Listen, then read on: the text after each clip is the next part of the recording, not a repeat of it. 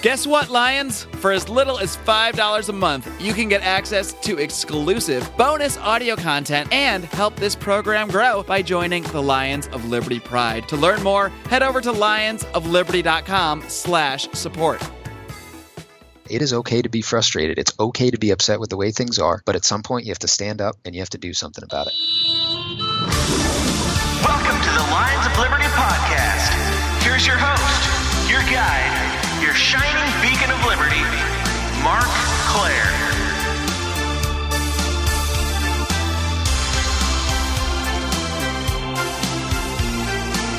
Roar, roar, roar, roar, roar. Welcome back, friends, to another edition of Lions of Liberty. No, it's not Gary Johnson anymore, our special guest host from last week. And no, if you haven't heard last week's show, it was not the real Gary Johnson. Please don't get too excited. It was even better. It was my impression of Gary Johnson in our fabulous Halloween special. We really did have a blast. I am still recovering a little bit from that, but if you somehow missed it, be sure to go ahead and check out episode 319. Just a couple ticks back there in your podcast feed. But this is not 319. This is episode 320. Made it a whole nother week to this one. You can find today's show notes over at lionsofliberty.com/320. And before I get to today's guest, I want to make sure you guys know about our amazing sponsors at Health Excellence Plus. This is an incredible free market alternative to your standard corporate health insurance. I implore you to head on over to lionsofliberty.com/health to learn more. My guest today is the founder and treasurer of the Better Money PAC, a political action committee which aims to assist political candidates who support cryptocurrencies, free markets, and fiscal responsibility. I'm pleased to welcome Connor Dragotis. Connor, are you ready to roar? Ready to roar, ready to go. How's it going, Mark? It's going great, man. I'm glad to talk to you. I've heard quite a bit about your PAC in the last few weeks, so I figured, hey, why don't I bring you on and find a little bit more about what's going on with this thing. But before we get into that, I want to get a little bit more into what makes you tick, find out just how you first became interested in politics and how you became a libertarian. Absolutely. First, thank you so much for having me on. I'm such a huge fan. This is, Felony Friday, and just every single week I got this thing coming to my phone, so I'm just really pumped up to be on the program. Well, that's awesome to hear, because we definitely like compliments and praise. So you're earning points quickly. We're very simple creatures here, us Lions. Well, I mean, hey, that's what I'm here for. I thought you just brought me on the program to give compliments, and then eventually if we get to anything else, it would just be a bonus, right? That was the main idea, yes. Perfect.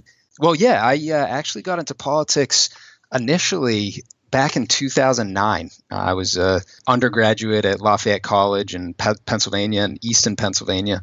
I started hearing a lot about this guy, Gary Johnson. And for me, I thought every time that I heard him speak, he just made a lot of sense. A lot of his ideas, a lot of his principles just made a lot of sense to me personally.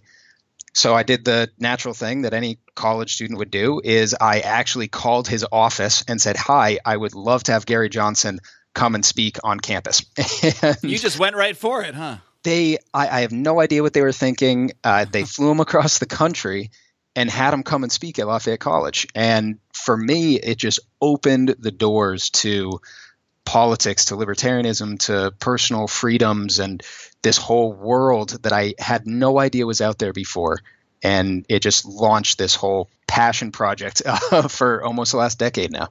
So were you part of a political group on campus at the time, or you just happened to hear this guy talk and just decided you wanted him there? I knew that there were college Republicans. I knew there were college Democrats. And following Gary Johnson coming there, I actually learned after he was there that there was also college libertarians on campus already. So that became a home for me throughout my time as an undergrad to really dig into this stuff. But no, it was very much organic. And I happened to I think it was Glenn Beck on the radio at that point. He was, talking a lot of libertarian ideas, and Gary's name was becoming more and more common. So Glenn Beck and Gary Johnson led you down the path. And we give a lot of flack to Gary on the show a lot of times. Everybody knows about many of his famous campaign gaffes and his odd mannerisms and stuff like that. But you never know, when you're in the sort of the libertarian bubble that we're kind of living here now, it's easy to criticize everyone from that point of view. But when you're outside of that bubble, a lot of different things can bring you into the ideas. And sometimes it's just hearing somebody who, despite all his flaws, Gary Johnson is pretty damn solid on a lot of things. I mean, he was really a maverick when it came to legalizing marijuana. And even if we see somebody who maybe isn't spreading the libertarian message as we see it, to outside people, just hearing something a little different, not even a little different, I'd say drastically different from what the Democrats and Republicans are putting out there, just that can get them interested enough to dig into things a little bit further and develop the ideas from there. Absolutely. And that's honestly one of my favorite things about Gary personally is, I do not agree with everything that comes out of his mouth, not by a long shot. But at the same time, as someone who had never been exposed to those ideas before and someone who had just never even been open to this strain of thought, holy cow, what a just, friendly face, a welcoming attitude to bring someone into the party in a really great way, which I appreciated as someone sitting in that position at the time. Sure. I mean, when you're new to politics or new to hearing these ideas, you're not going to get all obsessed and fired up over maybe some random comment about baking a cake, whereas someone who's way further down the path and is deep into the ideas of libertarianism and private property rights, they're going to hear that and get triggered and just go crazy. So it really is all a matter of perspective in many ways. Exactly. So that was about close to a decade ago when you really started down this path.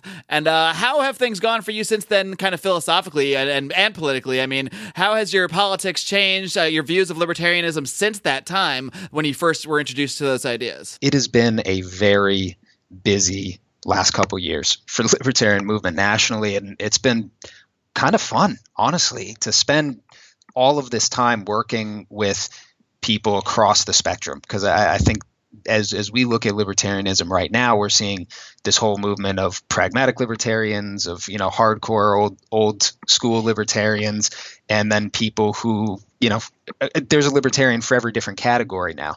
So me personally, being able to interact with all these people as Larry Sharpe has become big, as Dale Kearns in Pennsylvania continues to move and change things, and what is now my home state of Pennsylvania.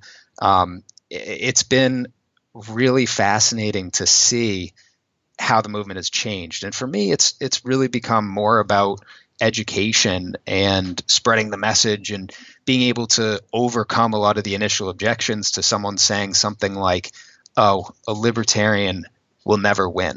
And I love getting that kind of a comment, because now more than ever, I feel so confident that I can say that was yesterday and we're looking forward. And there's so much opportunity for this party and for people who love freedom and the principles that the Libertarian Party is all about. There's so much opportunity right now, 2018, 2020, and beyond. And I guess you seeing this opportunity is, I assume, in some way what led you to create this PAC, the Better Money PAC. So why don't you tell us a little bit more about that, where this idea first came from, and what motivated you to, I imagine you had to fill out a ton of paperwork and annoying, boring stuff like that to start something like this. So what actually inspired you to get in there and do all the legwork and get this thing going? I was at the End the Fed event in Philadelphia in the beginning of September, just 2 months ago. And the End the Fed event obviously was a ton of people getting together outside the Federal Reserve in Philly to really make a statement. We had people there from all across the country, up and down the East Coast, represented very strongly.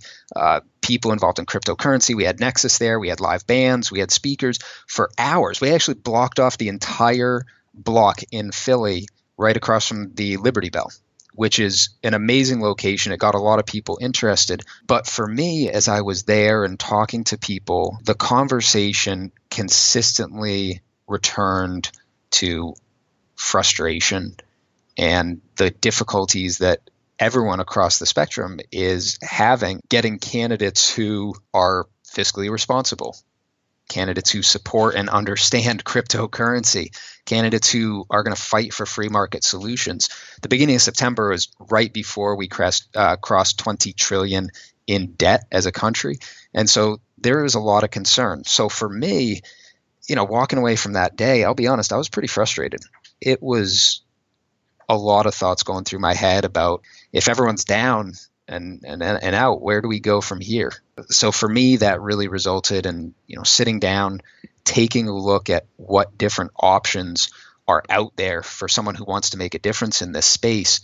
And where I arrived was a super PAC, a super political action committee that allows us to support not based on politics, but based on principles, which I think is so important and one of the key points about what will make us successful as a party, as a movement, is the principles that back us up. And before we go too much further on the PAC, why don't you just take a second out to just tell people out there who may not know what exactly is a super PAC? What kind of legal responsibilities and abilities does it have in the political realm? How is it different from, say, other political organizations that one might donate to, or different from directly supporting a candidate?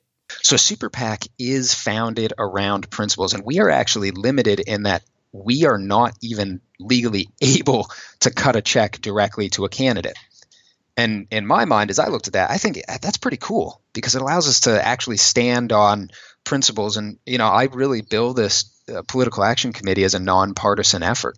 And so as we look at this issue, I want Trump supporters who really genuinely want to drain the swamp. And I want Bernie supporters who are frustrated by the behavior of big banks. I want crypto investors. And at the end of the day, I think I want moms and dads who want a more stable financial future. And a super PAC allows us to take in and spend funds in unlimited amounts, not tied to the success or failure or shortcomings of an individual person, but instead tied to this principled action, which is so much more important. And it's hopefully a more resonating message with a majority of people. So you think almost the fact that it is detached from normal politics in a way is actually an advantage in the sense that you can sort of broaden the tent, focus on these specific tenets, these three core tenets, which I believe are cryptocurrencies, free markets, and fiscal responsibility. If you can focus on that sort of thing, you can maybe get people from some varying walks of life who can at least agree on these main issues.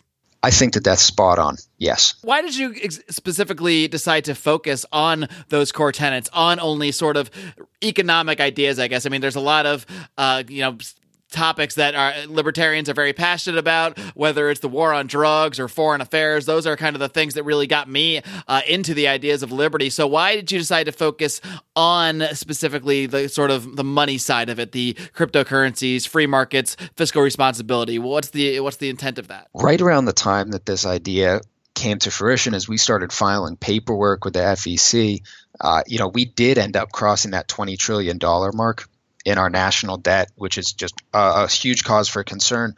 And at the same time, we started hearing more and more about people who were getting arrested or cryptocurrency exchanges being shut down. So those two became very timely and very important when I looked at the market and I realized we're looking at billions and billions of dollars, hundreds of thousands of people in the crypto space who do not currently have anyone representing them in the legislative space.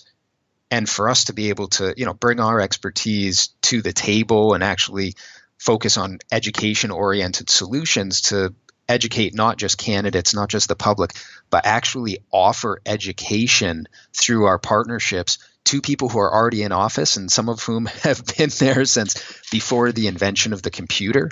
That's the real goal, is to increase the dialogue and increase the conversation. That is not an exageration either. I'm quite certain that John McCain might have been in office before the first, personal computer was out. Yeah, easily, with a couple of decades to spare. Right. Absolutely. And on top of that, I want to make sure I hit this too.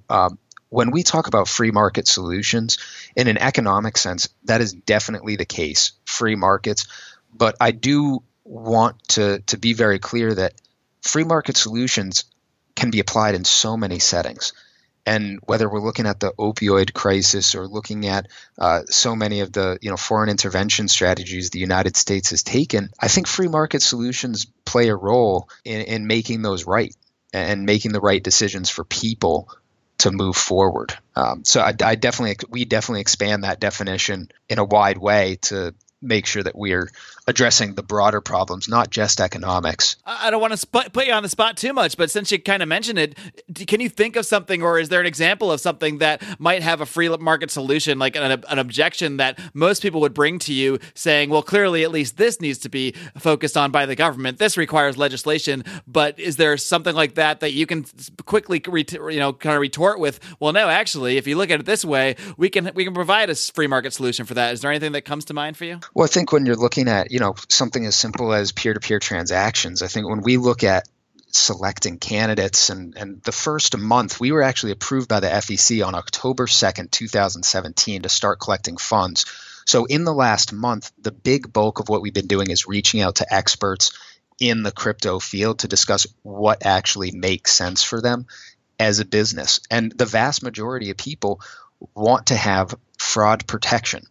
And so we're open to that. But at the same time, what we're seeing currently in the financial space is, well, should there be fraud protection for peer-to-peer transactions, or should there be other aspects of direct transfer of wealth that you need to have intervention and oversight for? And the beautiful thing about it is the free market solution is blockchain technology, where you can have smart contracts, where you can have very clearly established boundaries that allow those transfers to happen and eliminate the need for the middleman, which is where we end up losing money in taxes or losing money to an intermediary in a government situation where someone is taking a piece of the pie instead of putting the difference in your pocket. I mean, we kind of get screwed at every end when it comes to the normal solutions when it relates to fraud. Because first, on one end, you have the person, let's say it's you, who gets frauded, whether maybe you wake up one day and you see a bunch of charges on your credit card. Usually the bank will take care of that, but that money is still being lost. And then you have the other side of it, where now you have government agencies that are out there running around trying to, arrest people for fraud, find Bernie Madoff, spend millions and millions of dollars on a trial, and all of this money just goes to waste where, you're not really preventing future fraud a lot of the times, whereas with the crypto technology, you're actually stopping fraud before it's even able to occur. Yeah, I mean, one thing people across the board, regardless of their political background, tend to agree on is that government is a slow adopter. So they tend to be behind the curve when it comes to catching up to crimes, criminal behaviors.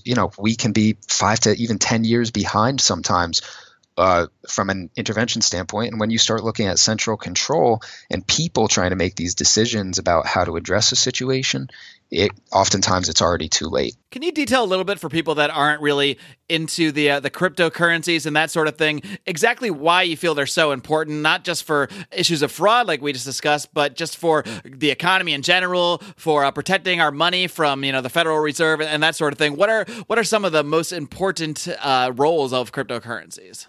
In my mind, the most important role of cryptocurrency is allowing me to do what I will with mine own. To steal a phrase from Fisher there, what we're looking at is economic freedom. What we're looking at is allowing people to buy what they need and engage in a system of trust. And so many times we have to establish trust in so many different ways, and a lot of times in our current situation, it has to do with a rubber stamp by someone in an office in Washington or our state capitals who is trying to make an objective decision, but they themselves as humans can be susceptible to the same sorts of, fraudulent behaviors. They themselves are not perfect systems. Not to say that crypto itself is perfect, but the technology underlying it can fix so many of those problems and allow us to communicate in a transparent way that's so different than anything we've been able to do before. And more importantly, we can automate it and do it in such a way that, we can actually deal as people instead of having to go through this intermediary. What do you think are some of the challenges that are going to face cryptocurrencies going forward? And I'm more so thinking of challenges from legislation, the kind of challenges that you might be fighting with your political action committee here. I mean, every time some new technology or new anything, whether it's a drug, a medical technology, the internet, eventually there's some politicians, many of whom, like you mentioned, might have not been born well before, even been in office before the computer was invented, just start dreaming up legislation they can write to try to restrict, regulate, and that sort of thing. So what sort of challenges do you see on that end in regards to cryptocurrencies? Honestly, you just hit the nail on the head for what I am worried about every single day and every single person who I'm reaching out to who is an expert in this field across the country is worried about the role of education leading to the creation of laws.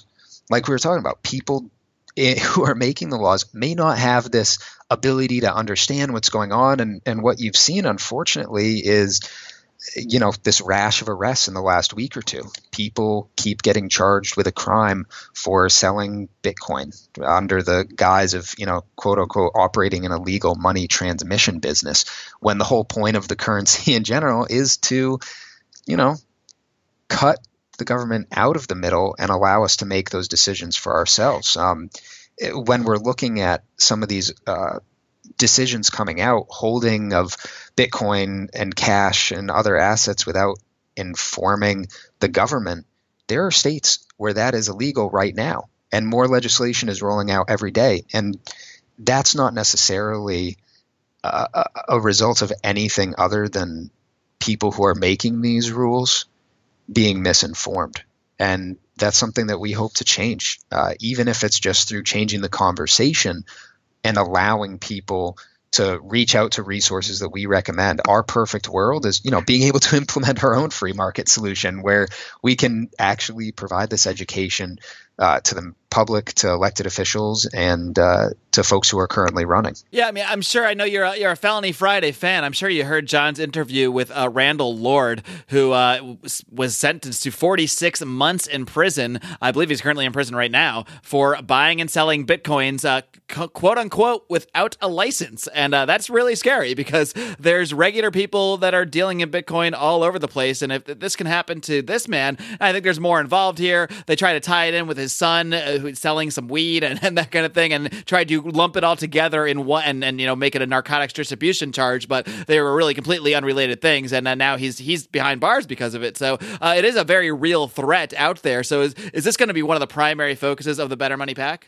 Absolutely. I think if I remember correctly, those guys were facing 5 years in jail, 3 years of supervised release, and $250,000 in fines, if I remember correctly. I mean, who's that serving? Yeah, and his son actually got Randall only got 46 months only, but his son actually got 106 months. So yeah, I think that might be more than 5 years. Hopefully, he won't be serving at all. But yeah, it's just crazy. I think the question needs to be asked: who is this serving? Who is this good for? It's certainly not good for the tax dollars that we have to spend to prosecute these people. It's not good for them who were selling Bitcoin to what I'm guessing was a willing participant in the transaction. There's just so many aspects of this. Yeah, I doubt he was forcing Bitcoin down someone's throat, exactly. Which he couldn't even do because it's not even a physical thing. Well, yeah, hopefully, if they were forcing Bitcoin down their throat, then the asset has appreciated in value significantly since they did. So, yes, this is a huge focus. This is a huge, huge focus because as this continues to grow and become a problem, as we see it across the board, over regulation. By no stretch of the imagination do I agree with most of the things that Donald Trump has done as a presidency, but at the same time, one thing I do commend him for is taking a stand on decreasing regulations. And I think that over the course of time, his standard of if you are going to create a new regulation, you need to eliminate two. That's one way that leadership in all levels of government and in all different areas are going to have to take a serious look at what makes sense and what is necessary versus, hey, what can we really do away with and be efficient and functional? And that's all we're looking for is more efficiency, more functionality, and freeing people to make their own decisions. What do you think about some of these major money players like, JP Morgan? I know Jamie Dimon said something about Bitcoin being a fraud at one point, but then he went and now they're actually getting into the Bitcoin business. So do you think even these major financial players who would be threatened by Bitcoin and other cryptocurrencies, they seem to be changing their tune a little bit and finding out how they can cash in on this, so to speak? So, I mean, I guess this might be a sign that it's just becoming more mainstream, but like we just said, when something becomes more mainstream, more well known, it's also more likely to be regulated, especially when you get these big players like JP Morgan on board. So I mean, it's really kind of an uphill battle I think you're going to be facing here, but probably a worthy one. Yes. And one of my biggest worries about an organization like that, not them specifically, but any large corporation that has financial background in this sphere in general, in finance, my biggest concern is that they would create a digital currency, but not necessarily a true cryptocurrency, and that it's a free market solution.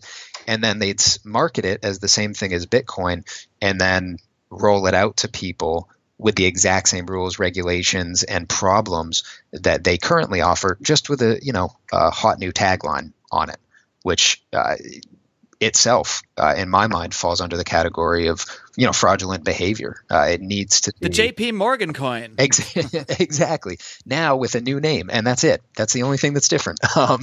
That's my biggest worry in that space, because any smart business that's looking at blockchain, that's looking at crypto, they would have to be crazy to not take a step to adopt in some form. So do you really think cryptocurrencies are really taking off? Because when I think about cryptocurrencies in the sense of, I'm sort of, like I said, in this libertarian bubble. I see people talking about it every day. Every single day I see people talking about Bitcoin, how it's jumping up in price, when it takes a crash. You always hear the news on Bitcoin and other cryptocurrencies until you get off Facebook. Right. Until I get out of that bubble and go into the real world or go to work and go to a bar and no one knows what the hell this thing is. So as much as it might seem big to us right now, I think in the grand scheme there is just insane amounts of room to grow. So how much? I mean, you're a little bit younger than me, Connor. So I mean, do people kind of your age, do they have more interest in this kind of stuff? Is it picking up in sort of non-libertarian communities from what you can see? It's a really funny story, but I actually, the point in time that I knew Bitcoin had really, really hit an important point in market penetration is when I got a call from a guy who I played softball with, who works for Amazon in a warehouse. He called me in the morning about how to get Bitcoin and how to access it and how to use it. And in the afternoon, my grandfather, who's 75 years old, gave me a call and said, "Hey, I'm interested in this Bitcoin thing. How do I get it? How do I use it?" And as soon as I heard those two in the same day, I said, all right, this is something else entirely, because it's no longer just traveling among, highly computer literate groups. These are entirely different groups of people. Neither one of them, would themselves claim to be, tech experts in any way, shape, or form. So it was really a cool moment for me, and it was, when I personally made sure that I was buying in a little bit more to hedge on that moving forward. Right. I think the grandparent test is a pretty good one in terms of new technologies and that kind of thing, and just seeing if something is actually making headways outside of your bubble, whether it's your friend's bubble or your political bubble. I think that's a pretty good test. So that's definitely telling. Exactly. I know many of you are facing major decisions with your healthcare right now, and I want to make sure that you know about an amazing alternative to your standard corporatized health insurance known as Health Excellence Plus. Health Excellence Plus is an incredible program that helps you keep medical costs under control by taking charge of your own healthcare and not leaving all the decisions about what doctors you see and what procedures you need or don't need up to some corporate bureaucrat. Along with providing 24/7 access to medical professionals, tax-deferred health savings accounts, and preventative care, Health Excellence Plus empowers you to finally take control of your healthcare. To learn more, head on over to lionsofliberty.com/health or call the special hotline for Lions of Liberty listeners at 855-290-4447. Be sure to mention Lions of Liberty. Connor, I want to tick back a little bit. I mean, you mentioned that, what part of what inspires you to start this PAC was going to this End the Fed rally and, really learning more about the Federal Reserve. When you look at the Better Money PAC and the three tenets, you talk about cryptocurrencies, free markets, fiscal responsibility. I don't actually see the Federal Reserve actually mentioned on there. So is that something you do plan to focus on with your political action? Is that going to be sort of a bar? I mean, I'm kind of curious what kind of check boxes you have for supporting candidates and that sort of thing. Is the Federal Reserve definitely something that's on that list for you? The Federal Reserve and financial transparency in general is on that list. Absolutely. And you hit on something really important there too, which is, all right, hey, it sounds great to say, hey, we'd love to, collect some checks and do some good with them, but what are the standards for actually making that happen? And our goal is actually to sit down and interview candidates. Where in 2018, our goals are relatively small. As a newer organization, we want to set, conservative goals. We're only looking to put together about $250,000 to support 4 or 5 candidates nationwide. We really want to be able to focus on doing this right and making sure that the people who we support are all about the right things, that they're definitely invested in our 3 core tenets. So we've received 45 requests for funding in the first 3 weeks of being able to accept money. So we definitely have people who are interested and people who are wanting to get more involved in this, but we're going to make them prove it. We're going to actually make them discuss, hey, what have you done to promote financial responsibility as a private citizen and now as a potentially elected official? What are your plans for cryptocurrency? What is common sense legislation for you? What would you propose? Where else could you implement free market solutions to make your state, county, or this country better? So those benchmarks and having those honest conversations, though as a super PAC, we can't legally collaborate with these candidates. What we can do is sure as heck make sure that they're the right people for the job before we throw our support behind them. Yeah, I imagine you can get into some sticky territory because at one hand, you really want to, if you're going to have a PAC that really is about these principles, you need to make sure that anybody you're supporting really does hold them, or at least holds them to at least some amount of standard. Obviously, you're not going to find candidates that agree with 100% of everything at all times, but you at least need to make sure they're at least in support of those 3 core tenets you mentioned. At the same time, like you said, you can't really coordinate with them legally. So is that kind of a bit of a tightrope you have to walk? I mean, could an interview with a candidate be construed by the FEC or something like that as collaboration and that sort of thing? So how do you approach that? One of the most important things that I would recommend to anybody in a potential situation like that is have a good lawyer. Be able to ask questions, and that's certainly our path, is being able to ask questions. I can tell you, I'm on the phone with the FEC 3 times a week. And I have the one thing I will say for the FEC. Sounds like a blast. It's been a process, but one thing I will say for them is I have never waited on the line for more than 5 minutes.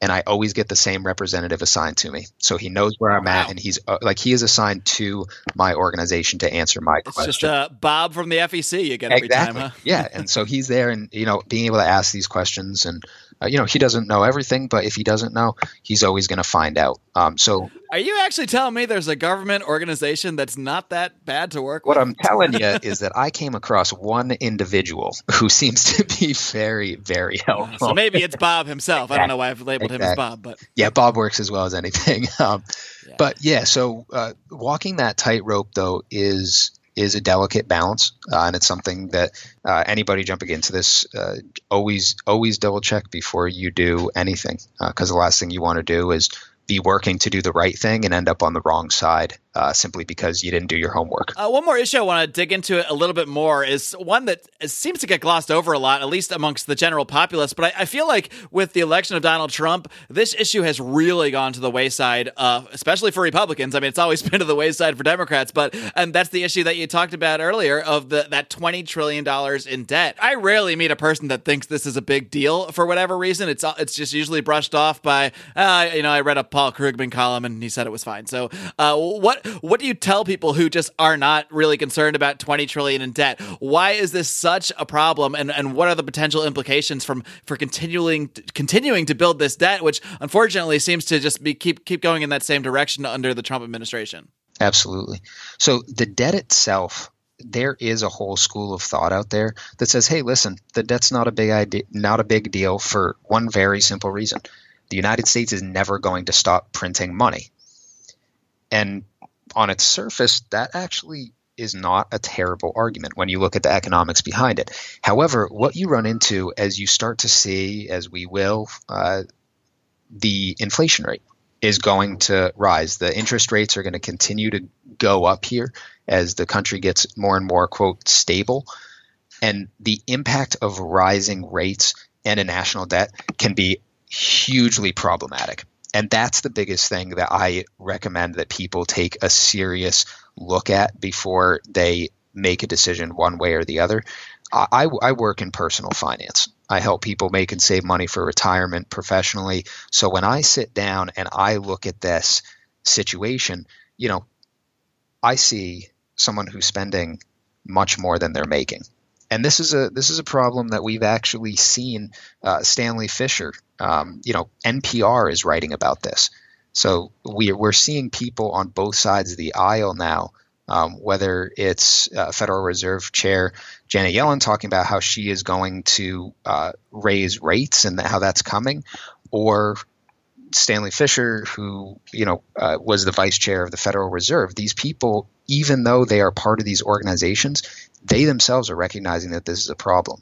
And if they're recognizing it a problem and they are in it every day and they're willing to speak publicly about it, in my mind, that says it's something we should be paying attention to and taking a firm stand on and do something about it. All right, one more thing I wanted to ask you. I'm sure you've heard this kind of attitude before from other libertarians, and that's just the general attitude that political action is A, either pointless, or B, actually corrupt and immoral itself, because even if you're some will argue that even if you're doing things like trying to repeal laws, repeal regulations, you're still using that quote force of government on other people. Right. What do you say to people that are generally might agree with a lot of your views, especially when it comes to cryptocurrencies, ending the Federal Reserve, but still hesitate to actually take that step and donate to a political cause, donate to a political action committee, because they just don't see it as the proper path or constructive path or that kind of thing? How do you convince people that this really is a way that can actually see some real change out there? That's a great question.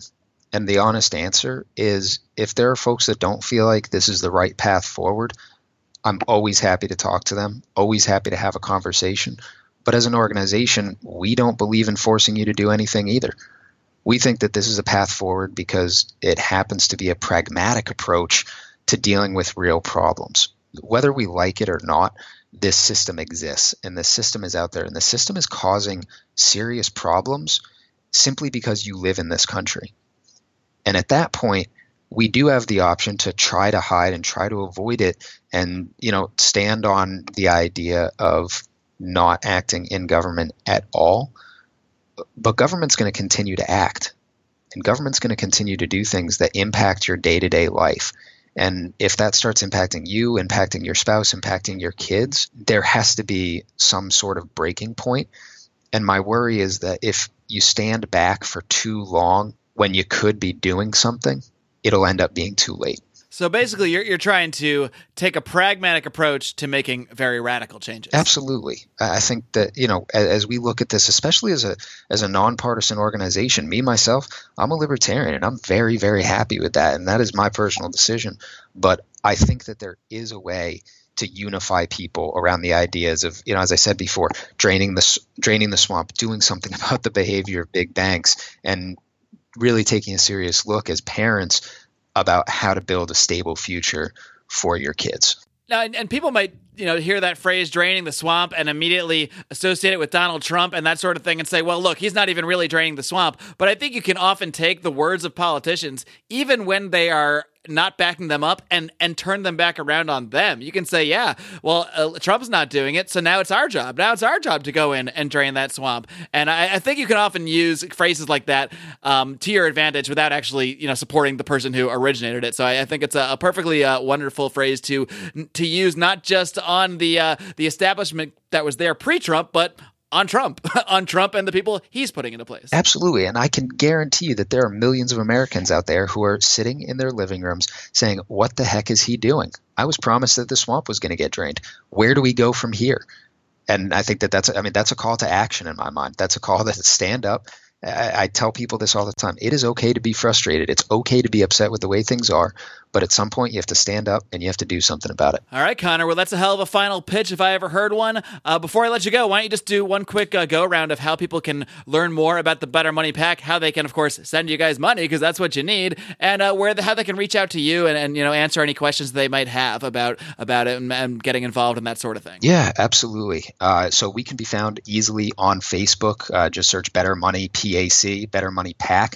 We can be found at bettermoneypac.com. You could shoot me personally an email at hello@bettermoneypac.com. or for actually getting involved on the financial side, if you do believe that this is something where you can make a really big difference through a financial contribution, we accept checks, credit, debit. All that information is on our website, and we also accept all forms of cryptocurrency, which is really great. So we have QR codes and ways to donate using your cryptocurrency right through our website. All right, Connor Dragotis, it's been a blast, and best of luck to everything you're doing.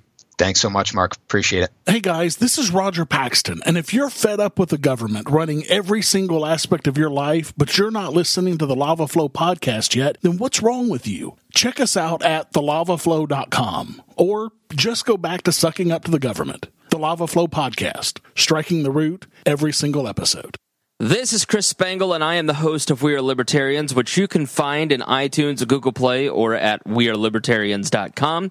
We are a podcast that brings you all of the irreverence that modern politics deserves by examining current events from a libertarian perspective. So please, check us out at wearelibertarians.com. Hey everyone, the Johnny Rocket Launchpad is Liberty. Each week we strive to bring you the best guests in talk radio. The Johnny Rocket Launchpad delivers weekly interviews of noteworthy politicians, experts, and activists. The Johnny Rocket Launchpad is bringing the party to the Libertarian Party and launching ideas in your direction. Check us out at johnnyrocketlaunchpad.com, and you can hear me, Kurt Nelson, and the beautiful Heather Nixon talk about the ideas of liberty, rock and roll.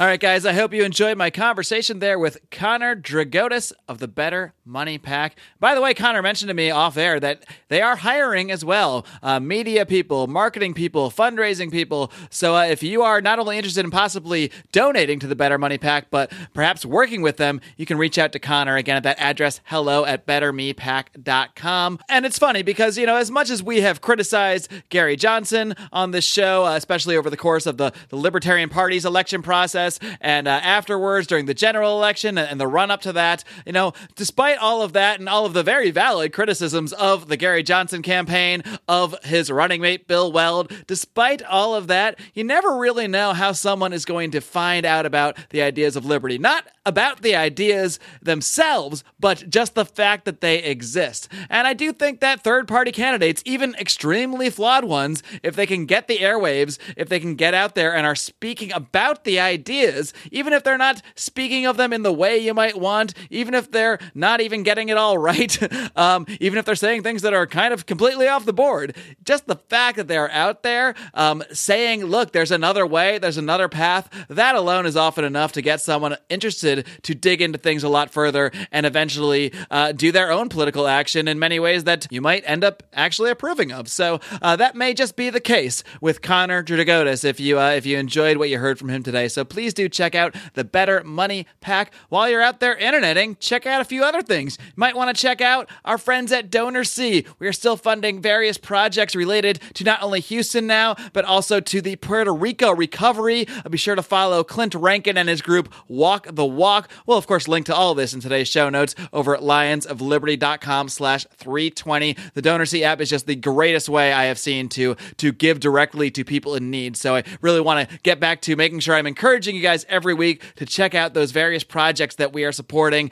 Clint is always posting them over in the Lions of Liberty forum, our Facebook group. If you're not in there and you are on Facebook, please come on and join the conversation. We really do have a great time over there. A lot of our guests that are on the show are often in there interacting with people. And if you just can't get enough from all that, you might want to consider joining the Lions of Liberty Pride. For $25 a month, you get to hop on a conference call with the rest of the hosts, with me and John, and talk about the show, give us your direct input. In many ways, those $25 level Pride members are really helping to shape the show as it goes forward. So be sure to check that out over at lionsofliberty.com/support. Also at that $25 level, I should mention, you get a couple free t-shirts, free koozie, you get all sorts of free stuff, and including a huge discount over at our Lions of Liberty store, which you can find at lionsofliberty.store. If you don't have $25 to chip in, just want to give us $10 a month, you still get a free t-shirt, you still get a discount, not as much of one, but a pretty damn good discount, and access to all our exclusive audio. Otherwise, $5 a month, you still get all the exclusive audio that all the other Pride members get, as well as entry into our secret Facebook group. That's right, we have a secret Pride Facebook group where we talk about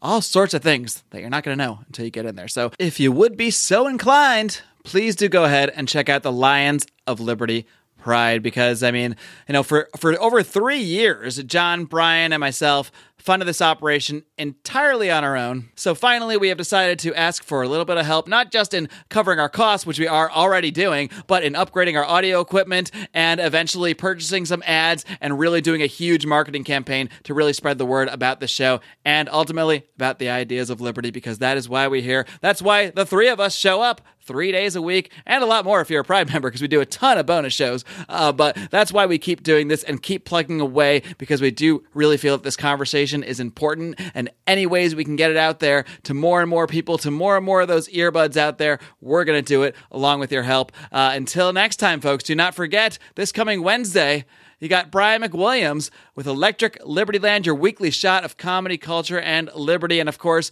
John Odermatt wraps things up every single Friday with his look at the broken criminal justice system on Felony Friday. Be sure to hit that subscribe button so you don't miss anything. Until next time, folks, live long